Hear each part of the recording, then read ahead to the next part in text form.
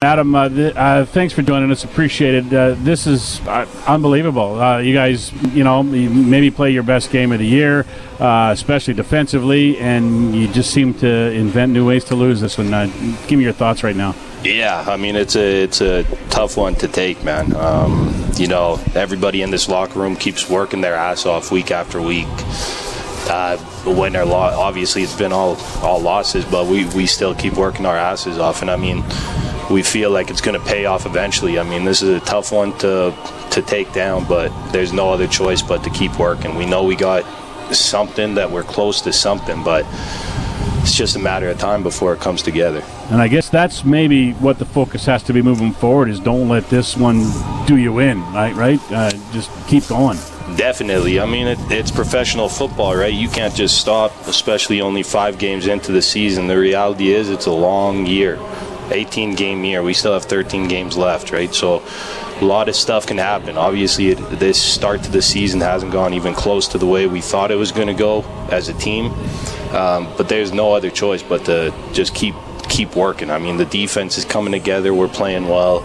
Offense is going to be, they're coming together. They're starting to play better. I mean, all 3 phases are coming together. So it's only a matter of time, and I know once we start clicking, we're going to get on a roll. Your defense tonight, I mean, you made plays all night long, from the goalmouth stand, the interception. You did easily your defensively best game of the season.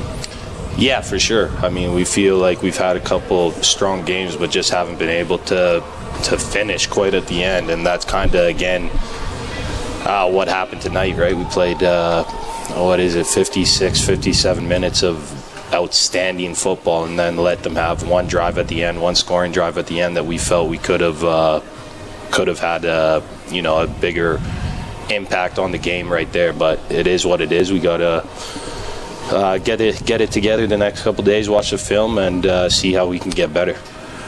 Adam, as a veteran, if you had something to say to CJ Sims, who probably feels pretty bad, but obviously there was a lot of plays before that play to determine the game, but a lot of people are going to remember that one, obviously. What would you say to him? For sure. I mean, people don't realize that's not just all on him, right? There's a lot of communication that goes into a play like that, so I don't think it was communicated properly for whatever reason to him, and he just didn't get the message that he should have brought the ball out.